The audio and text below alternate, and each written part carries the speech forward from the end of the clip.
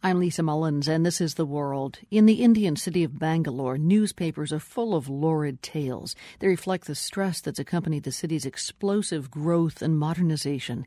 And some of the stories are funny, such as the one about a developer who built too close to an ancient shrine and wound up with a haunted apartment building. Other stories are more serious. Reporter Michael May became drawn to one of those stories. The story was on the front page of several local papers. A 22-year-old law student in Bangalore had died mysteriously while visiting her family in their village. Her name was Brahmarambika. Details on how she died were murky, but she was quickly buried without the police being called. Authorities were investigating her death as a possible honor killing. In other words, the family may have executed her for some transgression, for instance, falling in love with someone from the wrong caste. The story fascinated me for the same reason it fascinated everybody else. It gave a face to the tensions underlying India's urban growth. Rural Indians are flocking to the city to escape their humble roots. Not everyone makes it. I called a local crime reporter named Rajiv to ask him about the case. He told me what made the death suspicious. The first suspicious thing was the parents' failure to register a police complaint. The second thing is our friends went to the village and spoke to the family saying that why did Brahmarambika commit suicide? Each family member had different versions. When the students returned home, one of them sent a letter to the state high court saying they suspected an honor killing. The high court opened an investigation. Rajiv and I headed to Seshadripuram Law College to meet with some of Brahmarambika's fellow students. They seemed flustered by the attention. None of them would admit to writing the high court. The students said they weren't sure if Brahmarambika's death was a murder or a suicide. Neither made any sense to them. The head of the school, a woman named Asha, greeted us downstairs. She seemed more like a Hindu mother superior than the dean of a law school. Smart, maternal, and no nonsense.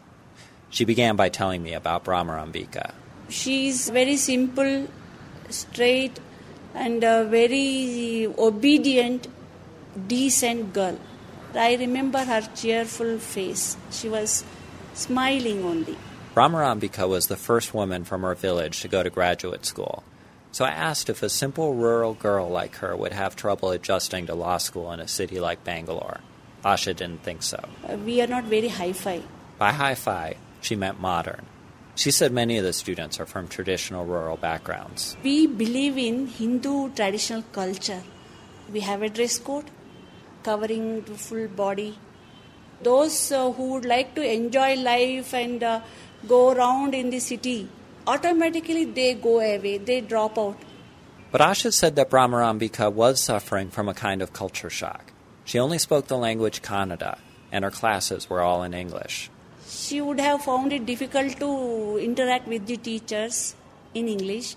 She has failed in many subjects also. Maybe because of the reason of English knowledge. At the end of the semester, Brahmarambika skipped an assigned presentation in front of the school. But Asha said she didn't seem depressed and had paid the fees for her exam in June.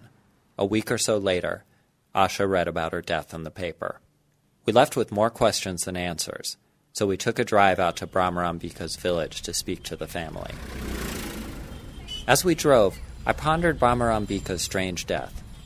Could it have been a suicide? It's possible.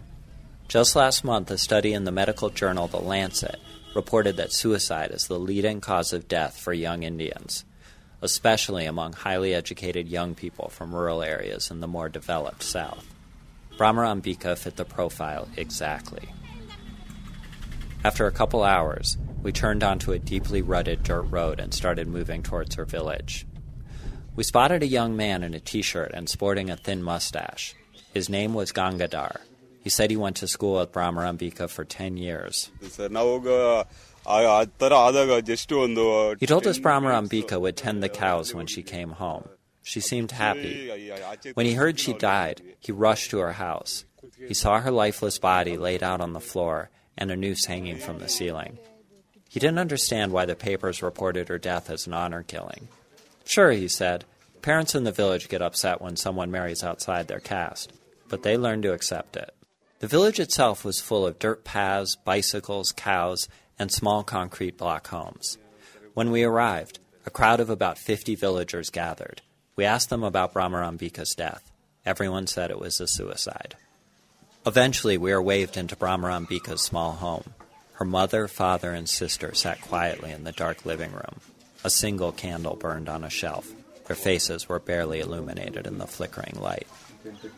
In a steady, bitter tone, her father, Narasimhaya, began to tell us a story. He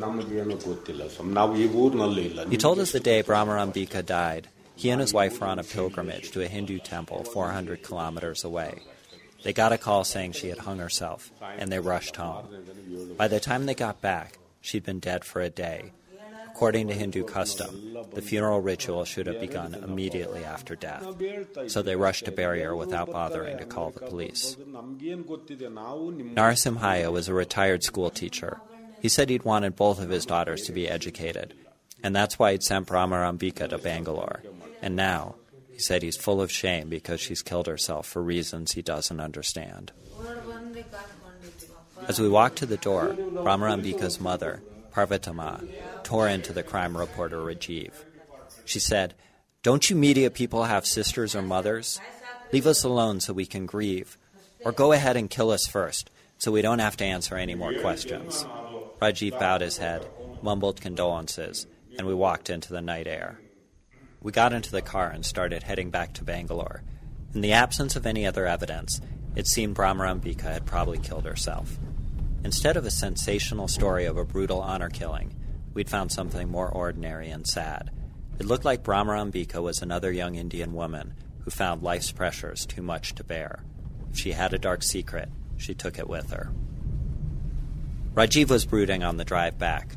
I could tell he felt bad for bothering the grieving family. Today I feel really guilty when he said that you media people have tarnished my daughter's image. See what to do. This is my job. I have to ask questions. And with that, he called the office and started dictating a story as he drove. He needed to get it done in time for the morning paper. We are tortured.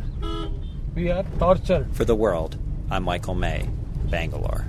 Police, full stop.